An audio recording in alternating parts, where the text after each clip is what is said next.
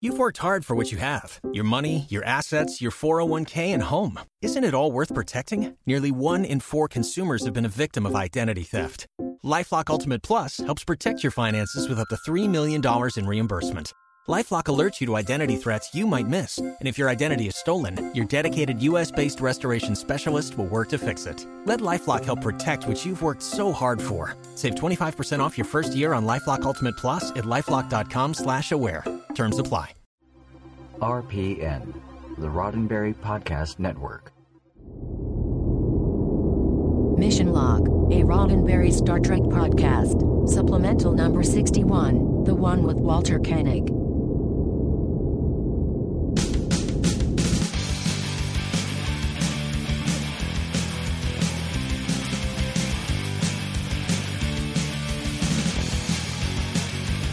Welcome to a supplemental edition of Mission Log, a Roddenberry Star Trek podcast. I'm Norman Lau. And I'm John Champion. Today, a very special episode. Our in-depth interview with the actor that you know as Mr. Chekhov and so many other roles, Walter Koenig. How much fun was that, Norman?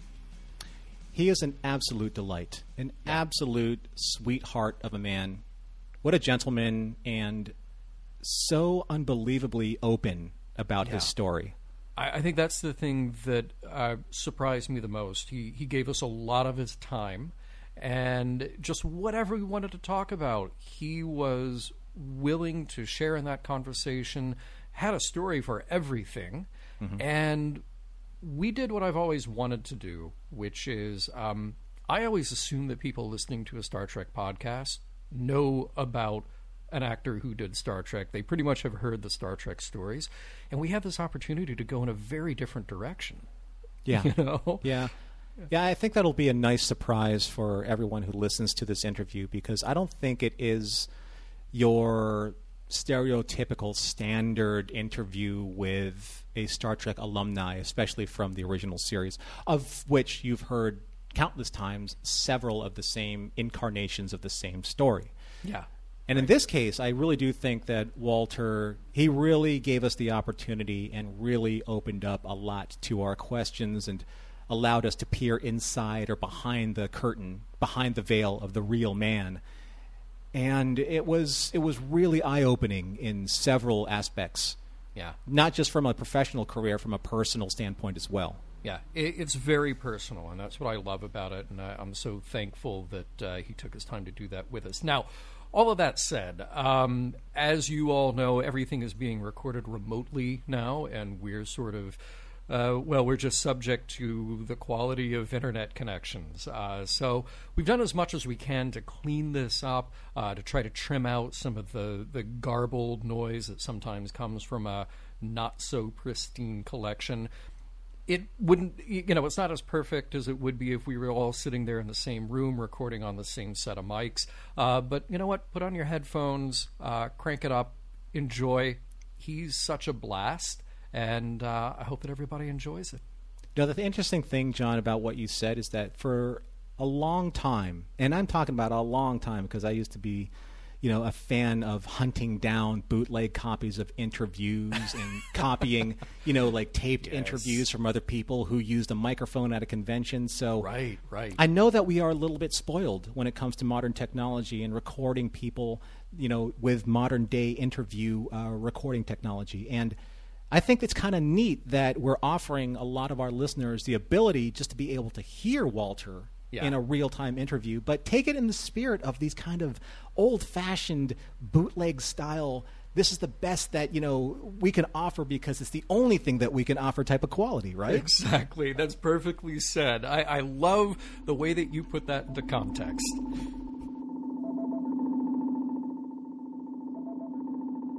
All right. Well, it's a privilege to be talking today. Yeah, I mean, look, you might know him as Chekhov, but I was pleased to learn that Walter Koenig is actually the master pimp of the Sawtell VA intern dorm, and the man who was kissed by Betty Grable. I like those accolades too.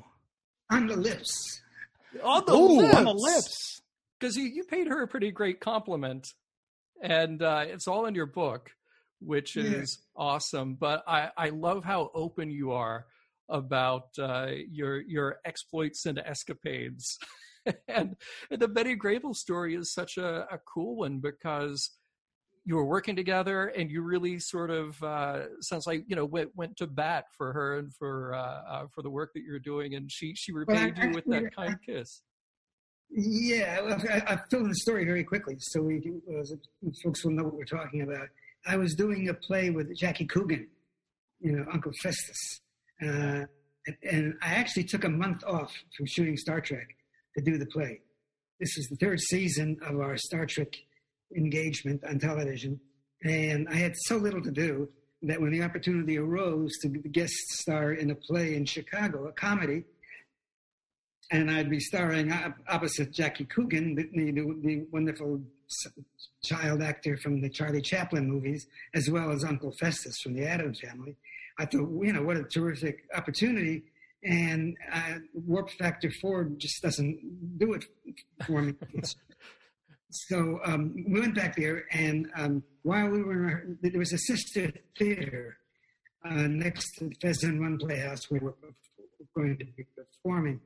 And they were opening a play, and Betty Grable, who some of your older listeners will know, she was known as Miss USA Legs during the Second World War. All the aircraft and battleships had a picture of her legs on their craft. Hey, her image is immortal. So yeah.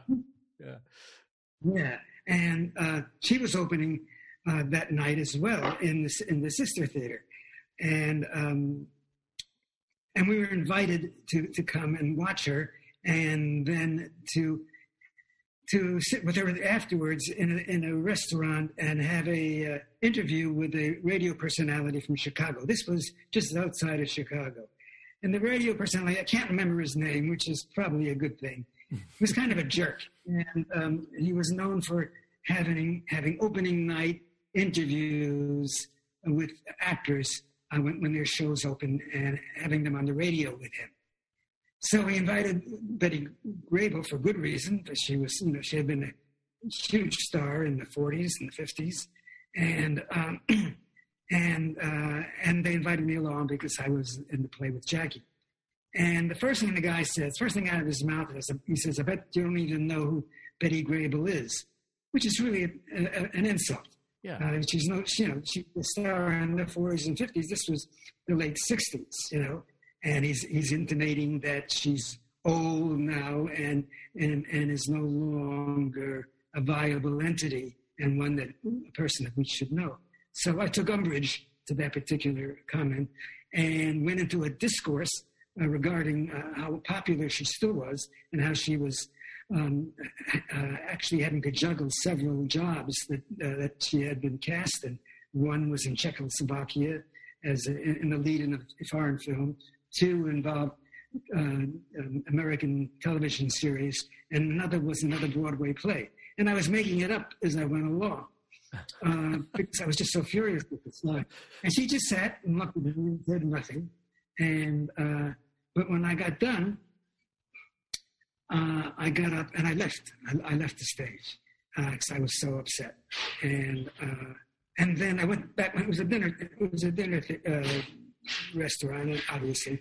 And I went back to my table, and I had to go to the John for a minute. And when I got up to go to the John, we crossed paths. She was coming off the stage. They were finished with their interview, and she stopped me, stood in front of me, put her hands up on my face, and said, "Baby, you got class," and gave me a big kiss on the lips. That was terrific. Wow. That's the coolest. That is absolutely the coolest. And I tell you what, I won't get too deeply here asking you the story about being the pimp of the Sawtell VA intern dorm. We can save that for the book, but I just found it hilarious that you described yourself that way, even though it was a little bit of a case of mistaken identity. So we'll let readers pick that up. But I want to ask you this: in your book, you have so many great stories, and going back to this glimpse of New York in the 1940s as a child, and then working your way finally out to LA to start working as an actor here. And I'm just curious if you can talk to us a little bit about the process and the mechanics of putting together a book like this. Just curious if you can tell us a little bit about how you set about it. Well, it's a lot easier to write an autobiography than it is a fiction piece. Because fiction piece requires structure, requires relationships, characters, development, detail that you have to create out of your imagination. I only had to conjure my memory for an autobiography, and the traumatic things that occurred to me, as they do to everybody, have a way of sticking, of staying with me. And those things I had very little problem with recall. So yeah, the highlights and the lowlights of my life were easily accessible because they became imprinted, and I just went pretty much chronologically, particularly the first volume, which this is actually a 2-volume piece, Beaming Up and Getting Off. The first volume was published in 97, 98, and included everything to the 4th season of Babylon 5, and that was totally in chronological order, from being a very young child all the way through school and trying to get work in Los Angeles and studying at the neighborhood playhouse, and the people that I met and the actors who I engaged with. So that was all there. It was. And a lot of that is the reason why I'm so neurotic, is because I've never been able to disengage from that. It's always there. It's always something that is a part of my life. So I've had I've had pitfalls, and I've had potholes, and I recall those as well as these days I recall them a lot better than I do yesterday. But those things are very much a part of my consciousness. And so they were, as I say, they were easy to come by, starting at the age of 4 or 5 years old. Wow. Well, can I ask you about, you brought up a word that you use very often in your writing, which is neurotic. And you talk very openly about that. And I'm just curious, how do you define that for yourself? What does that mean to you? And how is that sort of like this running theme? Well, I think in the broadest terms, it's never feeling, and I hesitate to even say this because it always ends up sounding like I'm fishing for a compliment. But you asked me the question, so I'm going to answer it as candidly as I can. It's never feeling that whatever I have achieved is really worthwhile and really has any sustaining credibility, that it in any way defines me today. It defined me at the moment, and I took joy in whatever success I might have had, but I can't hold on to it. I can't retain it and walk proud. And damn it, that's too bad, because I've had a not a huge success, not a huge career, but I've had some interesting experiences and some minor triumphs and things that I wish I could conjure and always have available to feel good about. Unfortunately, I remember the bad things at least as well as I do the good ones, and they're as present in my life. So that's a problem. I was. You're talking about anything, right? I was a virgin until I was 22, not because I didn't like girls, but because I had this fear of rejection. And I couldn't put myself in the position of being turned down. It was only when I became an actor full time, and young women started to approach me, that I found myself at ease with females, with girls. And then it became a slightly different story. But it was only because they approached me because I had this very negative feeling about myself. Now, I'm not Quasimodo, nor have I ever been, but that's been there. That sense has been there. And now and it's interesting because now at the age of 83, I have a little bit more perspective. And I am looking back as much as I am looking forward. I'm looking forward with some trepidation because there are fewer years to look forward to. But I'm looking back and seeing how the things that I considered failures prevented me from being more bold, more aggressive, just in general, just with my life, just with my career. People, they know what they're going to do when they're 12 years old. Certainly by the time they're in their teens. Most people have some idea what they're going to do. I didn't tempt fate by addressing the future. I had no sense of what I would be a success at. I knew that I was well received even as an adolescent when I performed in plays, but it seemed preposterous that I could actually make a career of being an actor. When I thought of actors, I thought of the older among you for whom these names will resonate. I thought of people like Rock Hudson, James Cagney. I thought of people, Humphrey Bogart, and I wasn't any of those people. So forget about it. It wasn't going to happen. And I graduated with a degree, ironically, in psychology. And I was going to go on to graduate school at UCLA because I knew I had an empathic quality and that I could relate to people and I could understand where they were coming from. And I felt that I had an intuitive sense on what makes them tick. And what I've subsequently learned is that's not necessarily a good thing for a psychologist. The more distanced you are, the more detached you are, the better you probably are as a psychologist or as a psychiatrist. But that's not the way I thought. I thought that if I understood them better, if I understood what was going on inside their mind, if I understood their pain, I could relate to it and could then have a discourse with them with a full understanding of where, what made them tick and why they felt about themselves the way they did. And perhaps give them a sense of self-esteem that wasn't there as strongly as it should have been. The way I felt pretty much about myself.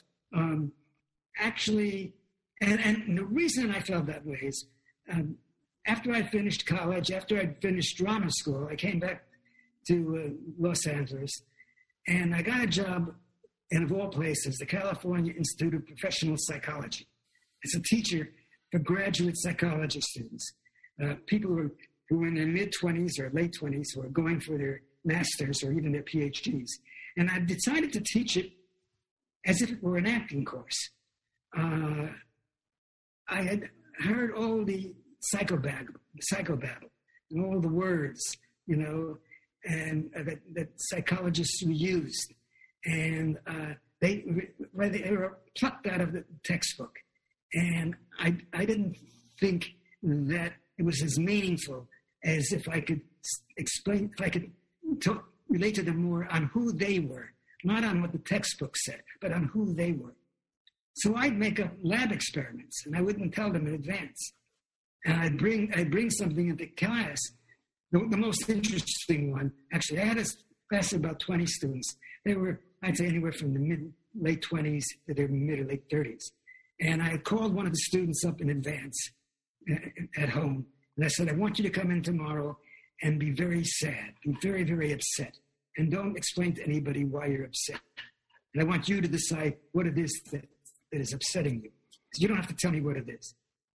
He said, okay. Then I called up another student. And I said, I want you to laugh at student A. Student A is the first student that I spoke to. I said, why don't you laugh at him through the whole class? Just kind of ridicule him. And I said, don't ask me why. So we came to class, we started, and student A, and student B was, making fun of him. And the rest of the class began to pick up on this. Then I got more and more angry and more incensed. And I just went on. And then we took a break about halfway through. And the students rushed the guy who was making fun of student A, that was student B, and were ready to kill him. They're ready to put him on a pit fire and turn him, and they were screaming at him. And of course, he knew that he'd been making fun of student A, but he didn't know why. So we got back, and they started to scream about him. What does he do? I said, well, hold on. I said, this was all staged. I said, I did this on purpose. And now this is the interesting part. This is the, what's the word? Climax? It's when something happens that is great and you didn't expect it to happen, and it works out perfectly. It'll come to me. It may come. The serendipitous moment. Yes, serendipitous. Thank you. Nice meeting you guys. I'm going now. Yes. So they started screaming about this guy. I said, aha. Now listen to yourselves. I said, this is very interesting. We found out what it was. Before that, we found out what it was the guy was laughing about. He had made up his mind that another student who wasn't in my class, but was friends with them all, that his sister or his girlfriend had died. And that was the thing that he had given himself, that his girlfriend died, and he was very upset. He hadn't told that to anybody. He told it in the class when they wanted to know what he was upset about. And then they were furious with me because I had subjected them to that, and I had exploited this chap by having this brought up in class. And I said, but listen to yourselves. Listen how pissed off you all are. Where is this empathy? Where is the oath? Where's the relief? Where's the sense that, thank God it's not true? I said, you're upset because I fooled you. I screwed with your heads. You're upset with me because of what I did to you. Nothing wrong with that. That's human nature. That's the way we behave. That's what we do. But it proves a point that will happen in a circumstance where you will invest your own experience in self into a situation and disregard the client's problem in so doing. So it's interesting. It's almost as if it was like a miniature acting class, study in psychology and study in human nature. It's almost kind of it's a self-perpetuating exercise, if you will. Yeah. There's the thing called psychodrama, and when I was 17 years old, I attended a psychodrama institute. I was part of a camp that I was working at, and what they did was they used somebody in the class to play opposite the patient, and they set up a scene, and so he was there for the patient to play off of. I don't think that occurred to me at the time that that's what I was doing, but in fact it was something of that nature. But what I thought was so interesting is how it worked out, because it made a point. And it's like it's saying to you, don't just rely on the bloody text. Don't rely on what Freud said. And back in the 70s, Freud was still the god of psychiatry. Freud and Jung, who would tell you that homosexuals are homosexuals because they had passive fathers and dominating mothers. That was the theory of the time. We didn't know about genetics and how people are born differently, So I just wanted them to be able to put themselves in the shoes of the client and check it out from where the client was coming from and not from what they had read in a book. So it turned out great. This was in the 70s when everybody graded everybody, where not only did the teacher grade the students, but the students graded the teacher. And as angry as they were at me for screwing with their heads, I got a great grade from everybody. But ultimately, they saw that there was benefit in what I had done, and when dealing with patients, when they would ultimately do, if they were clinical psychologists, that take into account not only what they had read about how people should react, but how they really do and what they're thinking and what's going on in their brains. So I don't remember why we got onto this, but it's this little story that's in the book. I find it so interesting and refreshing that in your books you've been able to talk about your mental state and your interests, and again your being neurotic with such clarity and such openness, and I'm just, clearly you have this fascination about how your mind works and about how other people's minds work by going through sessions like that. And I, over the course of all these decades and being a student of psychology, and what benefits did you take away from analysis? Where do you think your growth happened, or your personality, your insights diverged as you went through this? Well, I don't know if they had. I don't know if they did. I did become very self-involved, and I did do a lot of introspective thinking about how I behaved, and I took umbrage with a lot of the things I did, and I chastised myself for behavior that I thought was disrespectful to myself. That was insulting. That I didn't measure up to who I thought I should be, and I would check my behavior and the experiences I had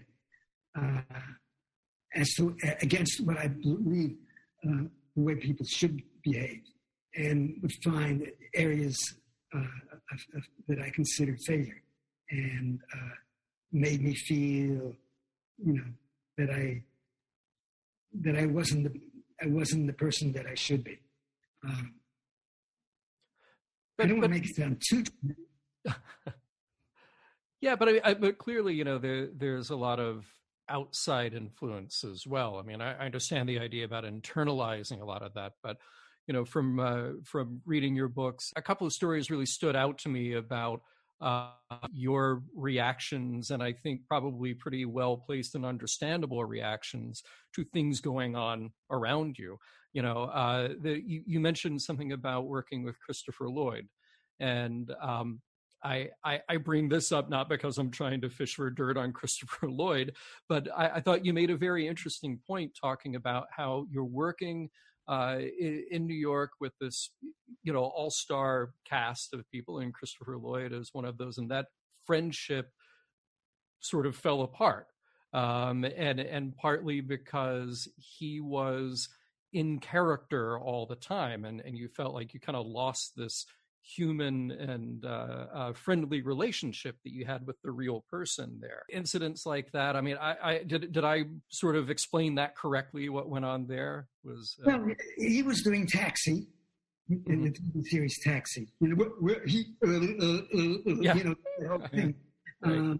He did that also in Neighborhood Playhouse, by the way. He did the Crucible, doing it like that. I don't know how Arthur Miller would feel about it. But he was doing Taxi, and we were doing the Star Trek: The Motion Picture, and I hadn't seen him in several years. And I knocked on his dressing room, and he came to the dressing room door, and I expected, "Hey, Walter, how you doing? How you doing?" Hey. And I said, "Hey, Chris." That's what I got. And I'm looking at him thinking, "What's going on here?" And I realized that he was in character, that he was still in character. Now, that's okay. That's okay. Leonard Nimoy was always in character. But I had grown to expect that. I never took umbrage at that. I mean, he was always Spock. I knew Spock a lot better than I did Leonard Nimoy. But Christopher Lloyd, we had been buddies. I'd been to his mansion in Connecticut. Came from vast amount of money, by the way. We were best buddies. I made him laugh, so that was really a relationship. So to have that, to feel like all of a sudden I was a prop for him. It pissed me off. And it took me a few years to get over it. It hurt. Personally, it hurt. Probably far too much. But I told you, I'm a little weird that way. We did come to work on Star Trek 3, I think. Yeah. After the first day when I didn't talk to him, I just said, screw it. I can't keep it up. Was that ever your approach as an actor? Was to do this where you're in character all the time? Because that does. Okay, yeah, because there are a lot who do, and it creates a bit of a barrier with the other cast. Well, I don't think you have to. Think you have to. I will say this, and now I'm contradicting myself. I preface it by saying, as much as our cast was esteemed and loved and admired by the public, and we were, everybody, Leonard, George, Jimmy, Michelle, DeForest, Bill, as much as we were, the only person who couldn't have been replaced and had done as well was Leonard. Because Leonard was Spock. With all the time that I knew him on the soundstage, we didn't go out and have beers together, so I didn't know him outside of it. He was always Spock. So that he wasn't playing at it, he was. And then I learned that there were some problems away from Star Trek because of that. Some family problems. But he was that into the character. 1,000 different actors could have played Sulu or Scotty or Captain Kirk as good as they all were, or Walter Koenig, probably 2,000. In any case, no, I don't need 1,000. In any case, a character is most effective when it's intuitive, I believe. I know there are actors who do research. I'm not talking about researching a real being, a real person. There you might have to do some research if you're playing somebody who was real, FDR or somebody. You would have to. But if you're creating his character, you've got to find it in yourself. What is it in me that I can relate to? What is it about this character? Oh, I get that. I get him reacting like that. Oh, and that's a springboard for this. And it becomes less intellectualized and more intuitive. And that's when I taught acting, and I taught acting at several institutions, including UCLA. I made a point of that. I said, don't pretend. Find out in yourself what there is in this character. If you pretend, the audience will know you're pretending. We make believe. But if you really experience it, if it's something that really rings a bell with you, the audience is going to believe that you're that character. So that's pretty much been my philosophy. So what was the question? Well, I just, you mentioned people like Leonard and his absorption into Spock, or a person like Christopher Lloyd and his absorption into Reverend Jim, and how that they may be very effective and very good at the role that they're playing, but then there's a downside to that, which is you lose a bit of camaraderie with your fellow actors. And so I was curious if you ever found yourself in a position where that was ever your approach to doing a role, but it sounds like no, you didn't. I did it once, and it cost me a role. I was auditioning for a play. Oh. I really wanted to be in it, and I really thought I had a sense of how it should be played. And it was a very moody character, and I can't think of the name of the play now. And I really just wanted to get in an audition. I didn't want to talk. I didn't want to, chit-chat with the director. So as soon as I came in, I already brought myself in character. The only problem with that is the director thought that I was a sullen, moody guy. I didn't want to work with him. So he didn't cast me. And I didn't find that out until later. Because I thought I had it. Well, I probably would have done very well in the part. But I didn't get him the chance to see that I was malleable, that I wasn't an inflexible character that could only do one thing. I just showed him, I just got into character for the purposes of that audition. So that's the only time I did that. I screwed up auditions for other reasons, but that was that only time for that. So, Walter, in looking at trying to organize all of your thoughts for the second part of your autobiography, was it easier for you to fall into the habit of finding more of like the more negative aspects of these neurotic episodes in your life and find those as being, okay, I can write around this because I know that experience so well? Because as you said earlier, your neuroses, they are ingrained in you and you remember a lot about them. So were they the pillars to write around certain successes, or did you find yourself almost remembering, you know what, if I didn't continue to sabotage myself in this way, my career could have been this way, or this path could have taken a different turn? Is that how you went about writing your book? I don't think so. I do think I sabotaged myself. I don't think in the long run it made a great deal of difference. I mean, I came up with, and it's in the book, I came up with some really ridiculous ideas for auditions, and and I didn't get the part. I was trying to be inventive. I was trying to be creative, take a different attack on it, and I made the wrong choices. It happened half a dozen times, and they were good parts, and I didn't get them as a consequence of trying to be adventuresome and inventive. But I don't think ultimately it wouldn't have made that much of a difference in the long run. The second part of the book was just a little bit more difficult to do because, the first part I wrote chronologically. I started as a little kid, and I went through the main phases of my life and the main instances, and they came to me pretty easily. By the time I got to 1997, when I wrote off on it and it was published, I had experienced a lot of what I was going to experience. I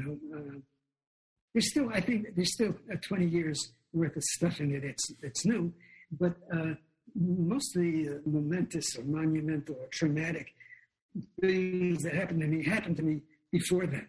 So I actually included in the second half some things that happened during the first half, but I hadn't written about. But they still had a viability, so I put them in the second half. I mean, you get to be 63 or however old I was, and a lot of what you were going to do, you've done, with your life. So they were most part of the first half. But I think there's, I don't want people to be discouraged and say, well, I've already read the first half. I'm not going to go buy the book again to reread the first half. First of all, it's worth reading a second time. And second, I think there's still things that happen in the last 20 years since the fourth year of Babylon 5 that are worth examining. And also, my perspective has changed. That's perhaps more than anything.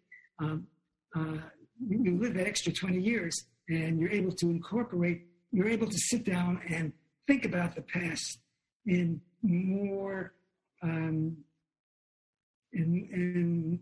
more accurate terms, I think, in more objective terms, why things happened the way they did, or how they affected me, and make me understand the way things happen.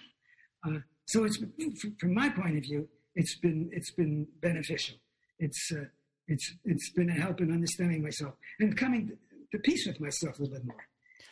That's what I wanted to ask. Like during this whole process, in trying to figure out, these last more recent sets of memories, and then bringing it all together.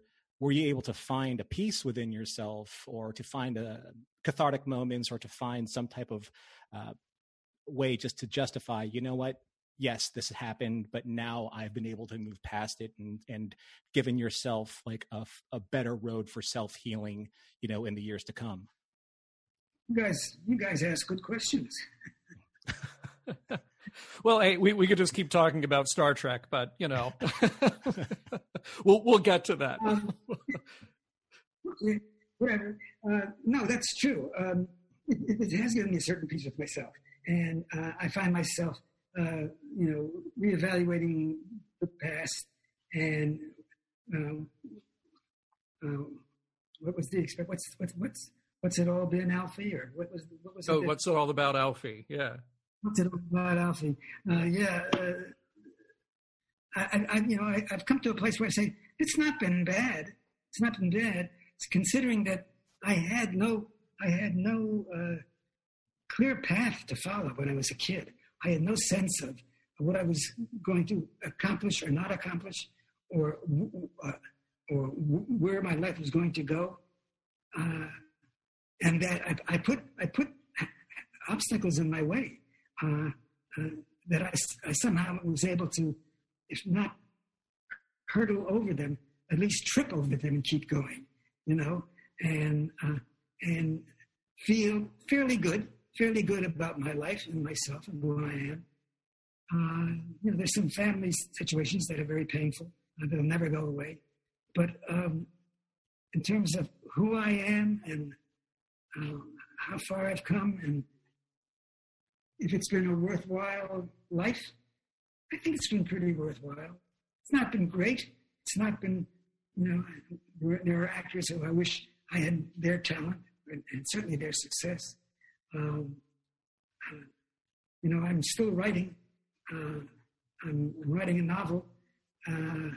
I don't know. I'm not sure I'm going to live long enough to finish it because it's a very complicated story. It's about serial murders, but from the victim's point of view, also from the killers, but from the antagonist, the protagonist, as well as the victims.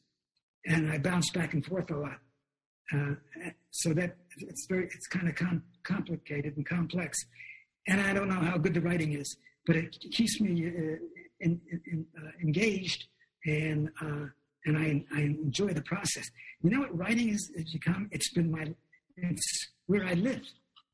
Particularly now. I mean, everybody. We all got a problem, guys. We don't go out for coffee anymore. Right. So when I sit down for those, and I don't do it every day, I'm afraid to say, but when I sit down at the computer and I enter that world with those characters, I'm with somebody. I'm with people. I'm communicating. I'm relating to them, and they're relating to me, and it enriches those hours for me. It makes it worthwhile. And when I get up, if I've done a half a page or I've done 2 pages, I feel like, well, it's not been a day wasted. So I feel good about that, and I feel that despite the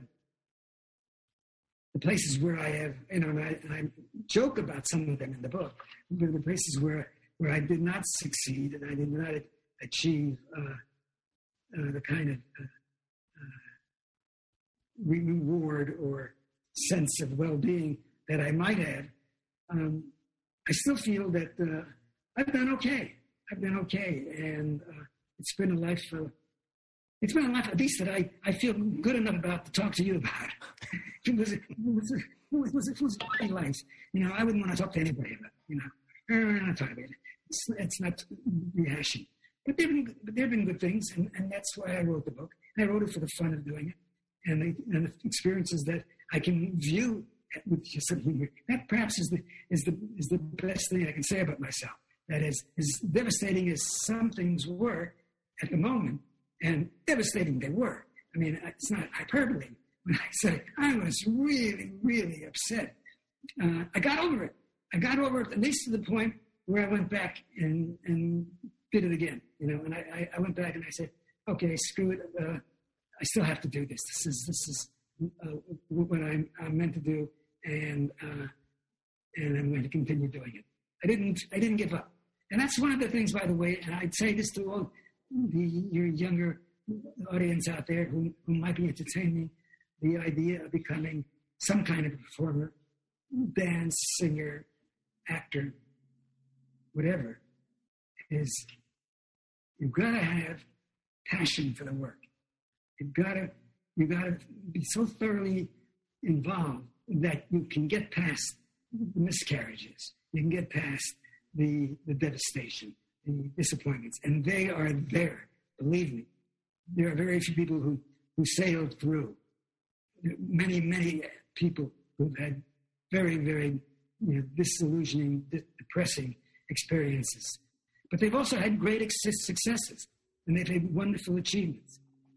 And each time you come up against a failure, you've got to live with it, suffer through it, get through it, take the 5 days or the 10 days, take out the cat of nine tails, whip yourself aggressively, make that blood come, baby, and then go back and try again. And maybe that's what I'm most proud of, is that despite the things where I felt I failed, that I did not do well, I kept coming back. And I pride myself on that. And I take some measure of accomplishment from doing that. If nothing else comes out of this interview, it's the fact that you gave us and everybody listening the permission for self-flagellation. It was an old teaching trick. I think it was. Yeah, I think you're right. Yeah.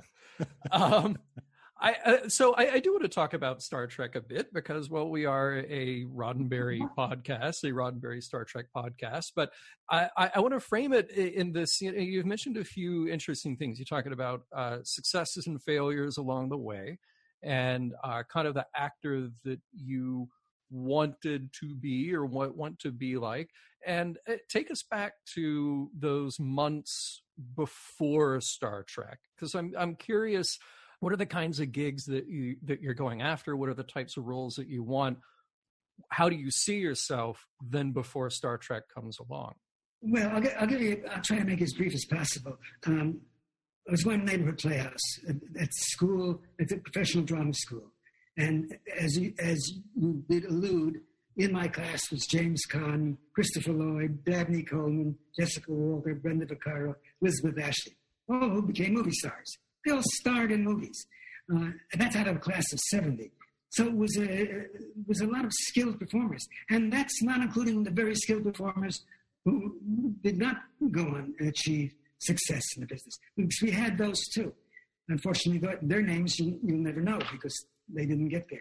But I was ready to, I was coming out, I was the only actor in the class who could not sing at all. Not a whit. I could not carry a tune. And we did a musical. The last show we did of this, it was a showcase show in the second season of the Playhouse. And that's the one that you invite all the casting directors and the directors and producers from the outside to see your work. And everybody got to sing in the show except me because I could not sing. So I didn't get to sing. But the capriciousness of this business being what it is, because I didn't get to sing, I got the only totally non-singing role in the show. And it ultimately was the role with the most words. Because he was the director of this show. It was a show we were putting on a play. So Christopher Lloyd sang, and 15 actors you never heard of sang, and everybody else sang, and I only had dialogue. And I kind of a jivey character that I made up. And one of my teachers was Sid Pollock. I think you probably remember Sid. He became a very, very successful director. Sure. Well, he loved the role that I played in this play where I was cast because I was a failure as a singer.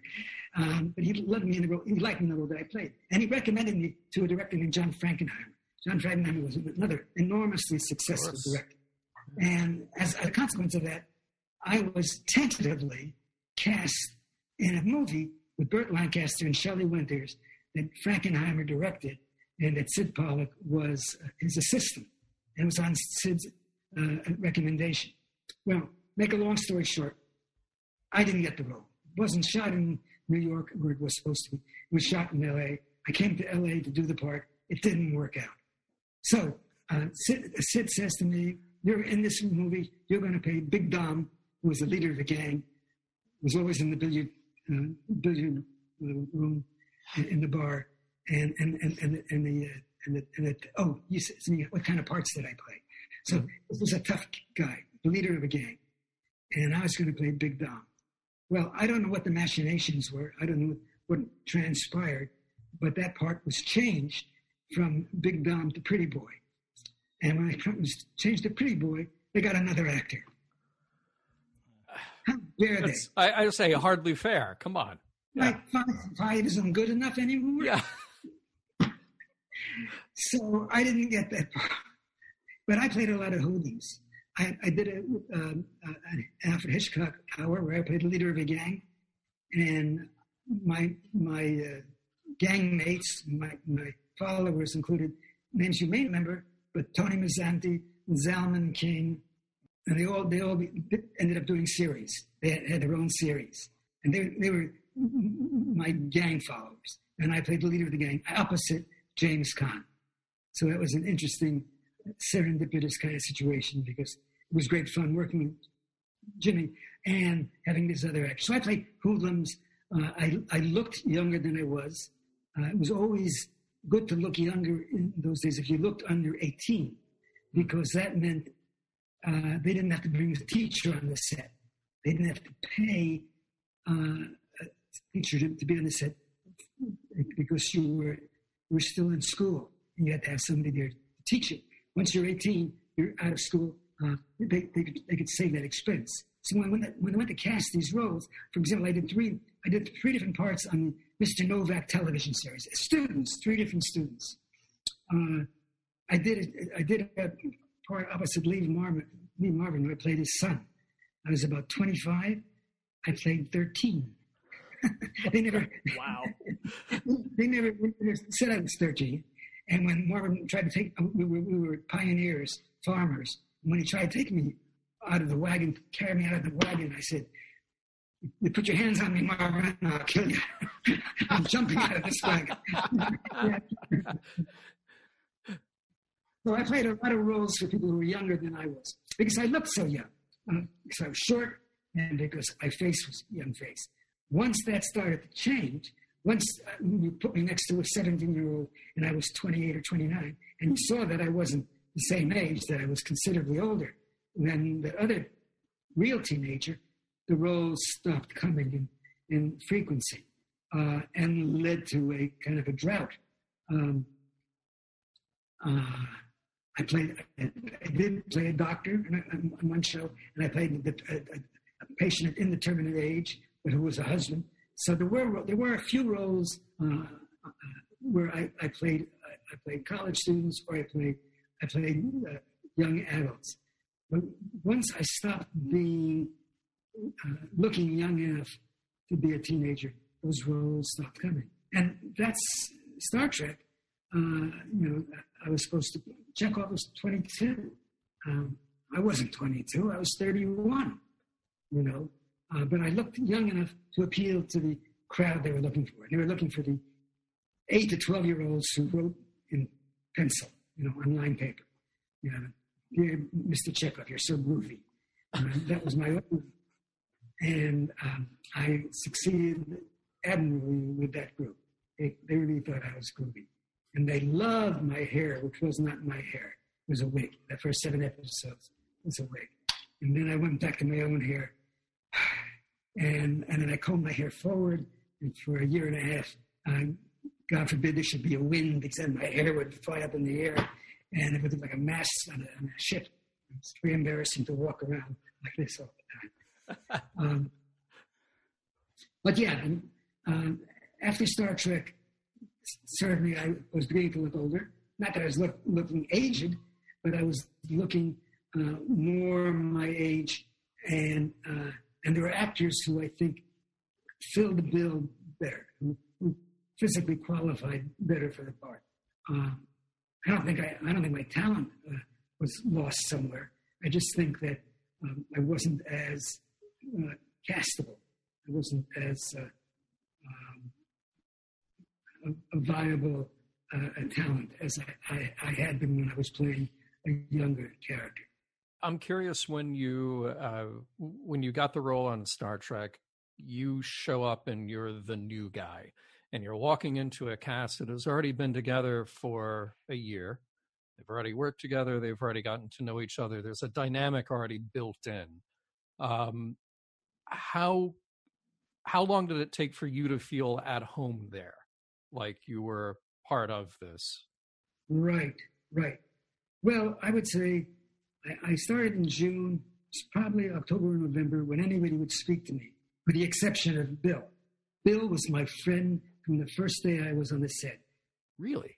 Literally, he dropped to his knees and said, "It's an honor to have you on our show." Okay, because see, I don't know you that well, but Yeah. somehow that sounds really strange to me. Does it? Yeah. I would never just call you a liar because, again, don't know you that well.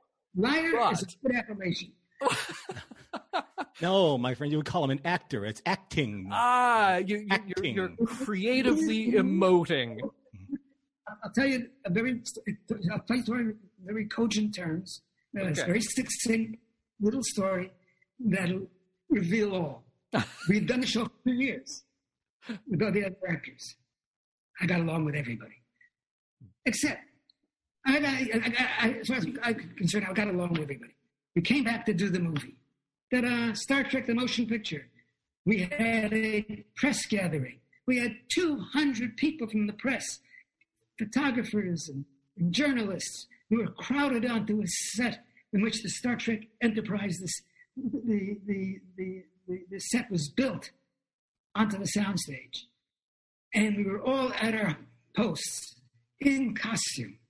And Mr. Shatner came out and said, "Hi, I want to introduce you to everybody on our show. This is George Takei. He plays Mr. Sulu. Forrest Kelly, Dr. McCoy. Mr. Spock, Leonard Nimoy, Michelle Nichols. Jimmy Doohan. I tell you, it's, Jimmy Doohan, he got a wonderful Scottish accent." Well, he comes to me and says, "And Mr. Chekhov." And that's it. That's it. No. Oh. Wow. Yeah. Wow. Let's get along. Yeah. Embarrassing. I was just embarrassed. Oh I don't my think- gosh. You know the shame. The shame is that it didn't embarrass him at all. Well, so I was going to ask: is it just a kind of unawareness? Yeah. Well, Yeah. Bill has a lot of very, very fine qualities. I'm sure if I spent another 10 years with him on the show, I would have found those too. No.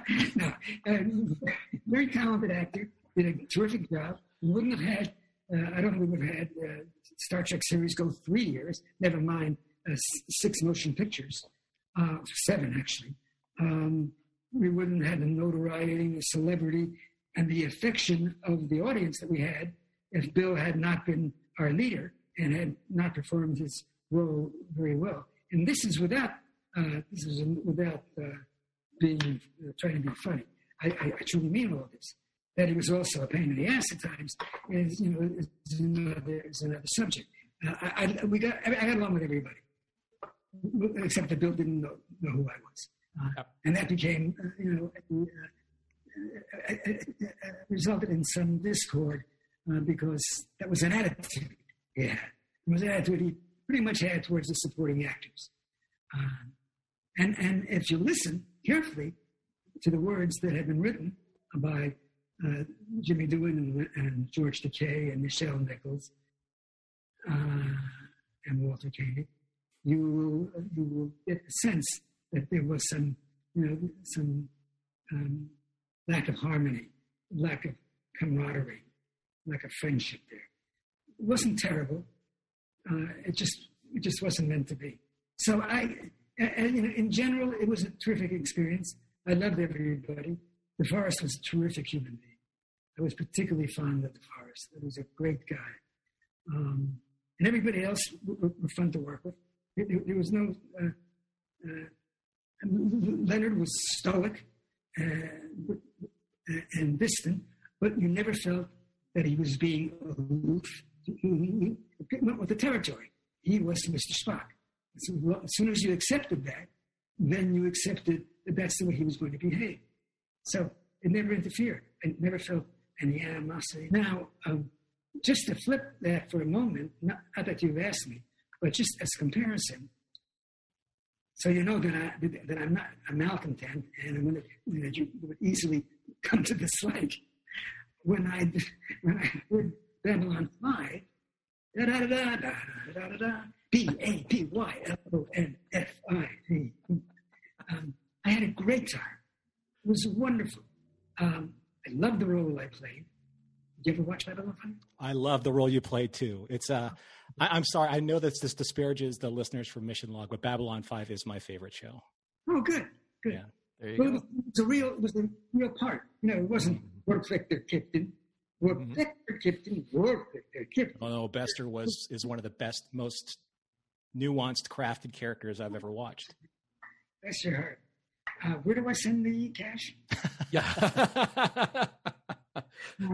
Yeah, so everybody, of course, 20 years had passed or 15 years had passed, and we had already been bequeathed the icon status. So we could hardly do wrong in any case, but everybody treated me terrifically. All the actors, the executives, J. Michael Straczynski, who wrote and produced almost all the shows. He was terrific. I enjoyed working with all of the actors. Got along great, and the roles were pertinent. They were central to the story. I wasn't just there as a prop. I wasn't there as furniture. I wasn't there simply to help promote the storyline without any sense of who the character was.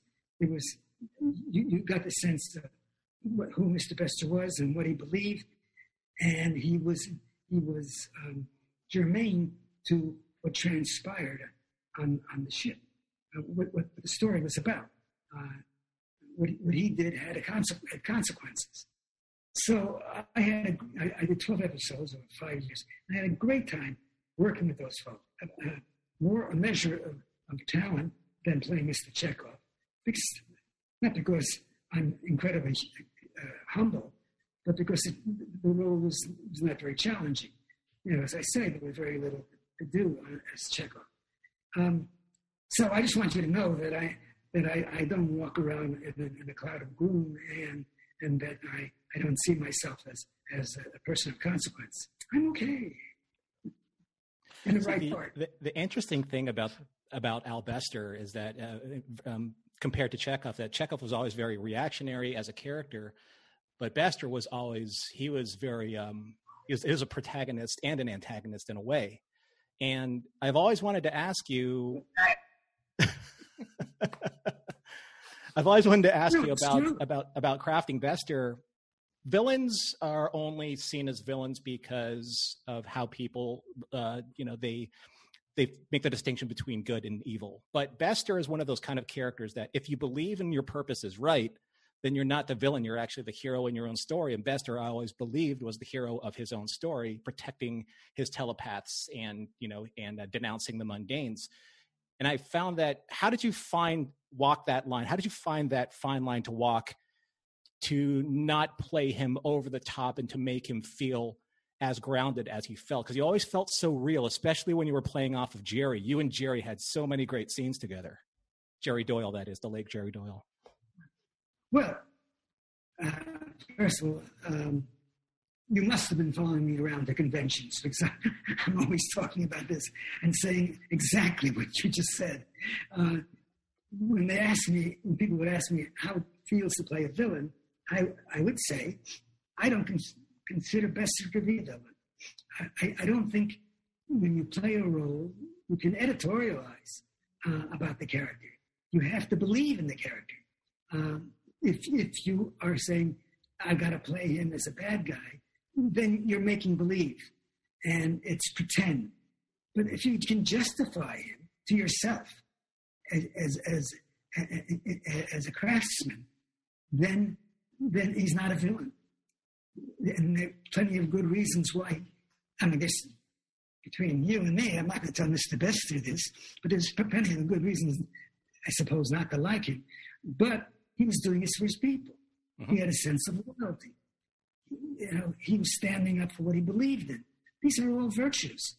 And that's the way I approached it. I always approached it that way. If I was doing commedia dell'arte or something where I was making fun of the character, that would be one thing. But I'm playing somebody who people are not going to like. But you've got to be able to, in order to really not like him, I think you've got to believe him. You've got to believe who he is. He really believes these things. He's not a cardboard villain. And we see all these superhero movies where we have robots and dragons. And yeah, they're scary. And yeah, they're formidable. But you really don't care ultimately what happens to them, as long as they don't get in the way of the lead. When we did Star Trek II, and Ricardo Montalban played Khan, he was somebody really to deal with. You couldn't help but feel the compassion, as much as you disliked him, and as much as he was out to get the protagonist in our story. He was a real human being. He had suffered a real tragedy. His wife had died as a consequence of things that had happened with the crew of the Enterprise. And that's why that movie was so good, because he was formidable. He was formidable not because he was the biggest and the most ferocious looking, but because you could identify with his pain. That's why he was the most formidable, because under the circumstances, it's something that you could feel. And Ricardo made you feel that way. And so, as far as being Bester, I never thought of him as being a bad guy. No matter what he did, I found reason for it. And I found reason that wasn't, some kind of evil, merciless vengeance. It had purpose. It came from pain. It came from the pain that he experienced, and that was so important for me to be able to investigate, to examine, to find in myself, as we all do. We all have those things. That's what I was telling those psychology students. We all have these neurotic bents. We all have these feelings that get in the way, that hurt our own self-image, that cause us to act in ways that we're ashamed of or embarrassed by. That's who we are. That's what human beings are. They're dimensional. And an actor just has to be able to access those different dimensions. And that's what we do. The best ones it's most accessible for the best ones. I mean, I got to tell you, my wife loves black and white movies. She watches Turner all the time. I don't, because the character. I mean, Dana Andrews is great at playing the same freaking character that he plays every time, and that's what a lot of these, and they're, very truthful, within very limited parameters. It was always the same character. That's why somebody like Frederick March comes along, who, it's Frederick March, but my God, you feel the depth and the range, and the fact that we're watching somebody with different set of values and different character, and that because he's believing in them, we believe in him, and because he's that interesting to watch, we accept who that person is, and we go along with it. I'm really going off the beaten path here, but that's a very long answer to a relatively simple but very profound question. I loved it. There are no good villains. There are only. Wasn't that the question about villains? Yeah. Right. He wasn't.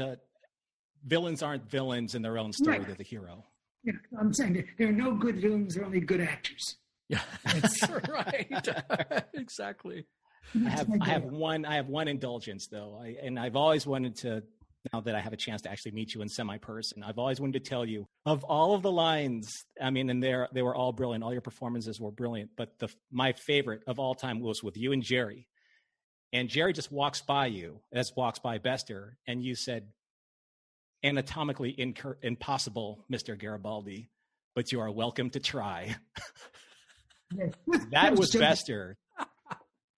That was also J. Michael Straczynski. He wrote it. But that was Bester to the letter. It's like, try and intimidate him, try and be sly with him. He's just so set in his way and his belief that you can't shake him. And again, my two experiences with you, Walter, as an actor, Chekhov as one part of your career, and Bester, and I just felt like I've never really seen you. And please take this with all the respect that I intend. I never really had a chance to really experience your talent until I saw Bester, and you were able to nuance this character in ways where he was kind of, almost tropically evil, but when you realized that your mistress was taken from you, then he became sympathetic. He became, power hungry. He became almost father-like to Byron. So I was like, wow, and this is all in 12 episodes, and it was just fascinating to watch, and I really, really appreciate your contribution to the show. You still haven't told me where I send the cash. This is all from the heart. Just small unmarked bills. That's all we ask for.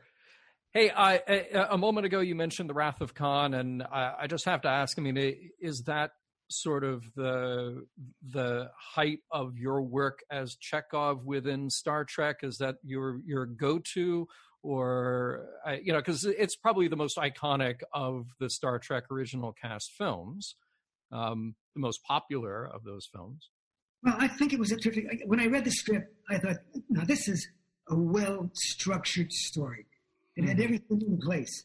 It didn't feel academic. It felt like all the elements were there. We had the protagonist, we had the antagonist, we had the objective that needed to be achieved. We had dimensional relationships. It all felt, it was just great storytelling. And I commend Nick Meyer for that, because he was really the writer of record on that script. I thought it was a terrific story. I thoroughly enjoyed the role I played. I think the best role for Chekhov was Star Trek IV, when he actually got to do stuff on his own. My God, he even had theme music for Chekhov. Theme music. Chekhov had his own music. What more can you ask? So I think that was the best film. I thought the scenes between Bill and Leonard in the car were hysterical. Great fun. I think everybody did a terrific job. And I digress, and that's what happens when you're 83 years old. But pull me back in if I go too far. You've earned it. You're allowed. I mean, look, you're talking about the heights of success of an actor. First of all, TV series, series of successful movies, theme music written for your character, and action figures. Okay, I would find it very hard to add up more markers of success than those things. So, done quite well. Probably hit the height. You take me the action figures and the bubblegum cards. Man, as a kid, I collected bubblegum. Yeah, see? Chekhov bubble. But that's not, believe it or not, I was going to make a nice statement about somebody else. Believe it or not. I'm putting away the I for a moment and talking about him. And I just want to say about George Takei. We no longer get along, okay? But he's the most professional actor I've ever worked with. He had the toughest luck. If I felt that the approbation I received was misplaced, I wouldn't know what he must feel. Because every time there was a good part or a good scene, it was somehow he lost it. They took it away. Some circumstance occurred, and through no fault of his own, he lost it. And Star Trek IV was a perfect example of that. There was a scene, and George had complained, rightly so, that he had not been getting his measure in the films, and he complained. And Howard Bennett, our producer, said, "You come up with a scene, and if I can do it, I'll put it in." Well, I do. I guess I do come into it, because George came to me and said, "Look, I have an idea for a scene, and I think about." And he told me what the circumstances were. Mm-hmm. And he says, "My idea is that we're walking the streets of San Francisco, and some little kid, some little Asian American kid, sees me and says, 'Why are you wearing that funny costume?' And then I go into, well, many years ago, and we find out that this child is your great-great-great-grandfather." Right. And I said, "That's a terrific idea, George." No. I screwed it up. George says, "Oh, well, thank you very much. I'll tell him that many years ago we were on this planet." And I said, "Well, we can go a step further, George. We can make this kid your great-great-great-great-grandfather." I said, "And that will be a zinger." He says, "Oh, my." And I said, "Yes, oh, my." He told Harv, and Harv said, "I like it." And it was in the picture. They cast the kid. It was an outdoor scene. The kid they cast said, "I don't want to do it." And we waited all day as the sun sunk in the horizon. Right. And the kid said, "I don't want to do it." And then the sun went down below the horizon, and the kid said, "I'll do it now." Too late. The scene was cut from the movie. Oh. It would have been his best scene in any of the films.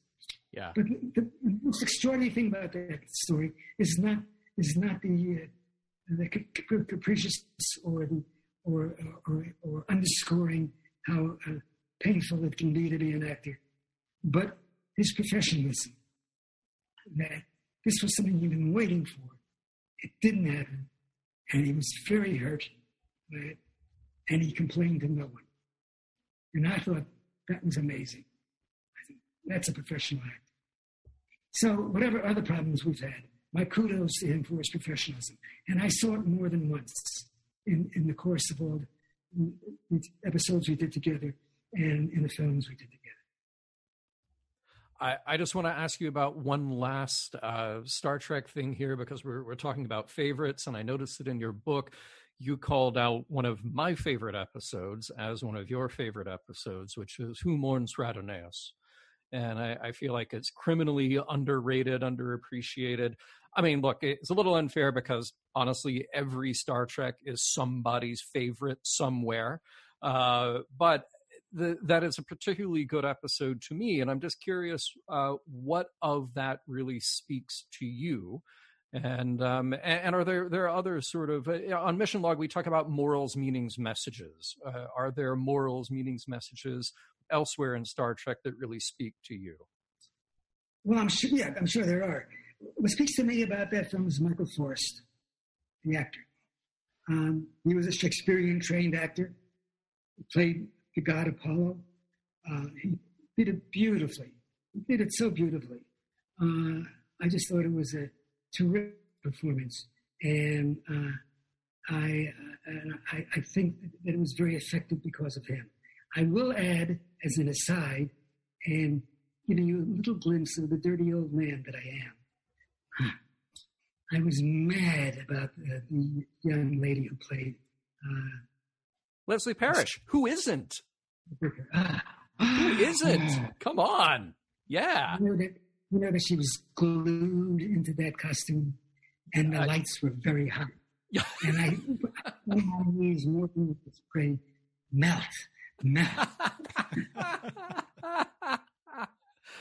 We reach, Walter. We reach.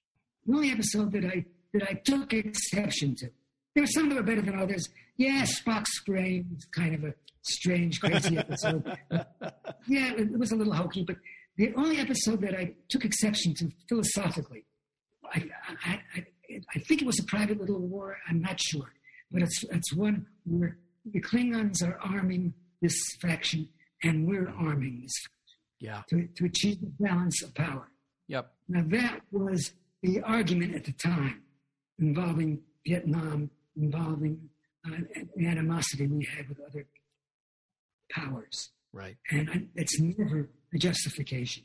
Balance of power, for me, is never a justification, because they can only lead to ruin. You're going to use bigger bombs, we'll use bigger bombs. And ultimately, it's going to be the destruction, and it's going to be the end of the world. So I took exception to that episode, and I think somebody came up with an explanation that made it more palatable, but I don't remember what it was. But since it's not in my head, I just thought I'd throw that in. I think, when we talked about that episode on our show, it came down to the sort of the sense of despair, a very genuine despair that we don't have the right answer to that problem. Clearly, at the time, they were making it as an allegory about what was happening in Vietnam. But it was the one time on Star Trek, the original series, where the best and the brightest minds with the best of intentions could not come up with the right solution. And maybe that spoke to that audience at the time, saying, we simply don't know what the right answer is. And maybe that's what resonated with that audience. Well, doesn't make it any more palatable. No, I was going to say, it's very generous of you. And I would like to believe that was the raison d'être. But on the other hand, I'm not sure that if that was the case, it was too subtle. I think it was too subtle for the general audience. At least it was too subtle for me, because I didn't get it. But I'd rather go away thinking that than carrying around this idea that I had all these years. We were in a terrible time. We were in the worst possible time. I grew up during the Second World War. I remember what that was like. I was 9 in 1945 when the war ended. I didn't think I would ever live to see a time as horrendous again. And I'm scared by what we're going through now. We said I could say whatever I wanted to. I don't want to proselytize. And yet the Star Trek audience has changed. It was a time when I would have the vast majority of folks would probably agree with me. But now Star Trek is a mass media event. And that means it appeals to people other than those who are looking for humanity and looking for a better world. It means it appeals to people who are looking for bigger and better explosions and pyrotechnics that take your breath away. And those folks are not necessarily on the same page as those who originally tuned in. But Star Trek will always be first in my heart, even though I love my experience on Babylon 5 more. But because it was a show that had a statement worth saying. You guys are testament to that, because after all these years, you're in there still pitching it in your own way. I'm proud to have been a part of that, proud to have been a part of a series that was making a statement that we need to accept and embrace and be our future. It isn't our future yet, but at some juncture, we have to believe that that's what the world can be. That we can have 7 characters on a set, divergent in ethnicity, nationality, race, sex, culture, and have them all love each other, and seek a better world. And that probably is as good a place as any as I can go to sign off with you guys, because I know you're looking at your clock and you're saying, "Gotta get out of here." You would be wrong. Hey, we could do this all night, but I imagine probably want to have a bite to eat. You probably want to get back to your family life. Walter, I cannot thank you enough. This was very kind, very generous of your time, and I really enjoyed the book. What? Good. One more thing. You're gesticulating wildly. Please. You guys you're associated with Roddenberry. Yeah. Okay. Mm-hmm. I just want to tip my hat to Rod Roddenberry. I got a star in the fame, I don't know, 10 years ago, whatever it was. And when they first started making those Walk of Fame stars, they were like $30. $30 you have to invest to get a star on the Walk of Fame. By the time it came around to me, it was $30,000. $30,000. I would not come up with that money. I'm not going to come up with $30,000 for my own star. The fans came through admirably. They came up with a great measure of that money themselves. They pitched in, and for that I'm enormously proud and grateful. And Roddenberry came up with a very sizable amount of money on his own to make it happen. So my hat goes off to Rod for being his father's son and being his own man. And I just want to make sure that is spoken so that everybody knows it. Well, absolutely. Keep it in. Could not disagree with you at all. He's a heck of a guy, and I know that Norman and I both feel honored to be able to work with him and produce a show like this and keep kind of spreading the word of Star Trek. So thank you for that. Great. Thank you, guys.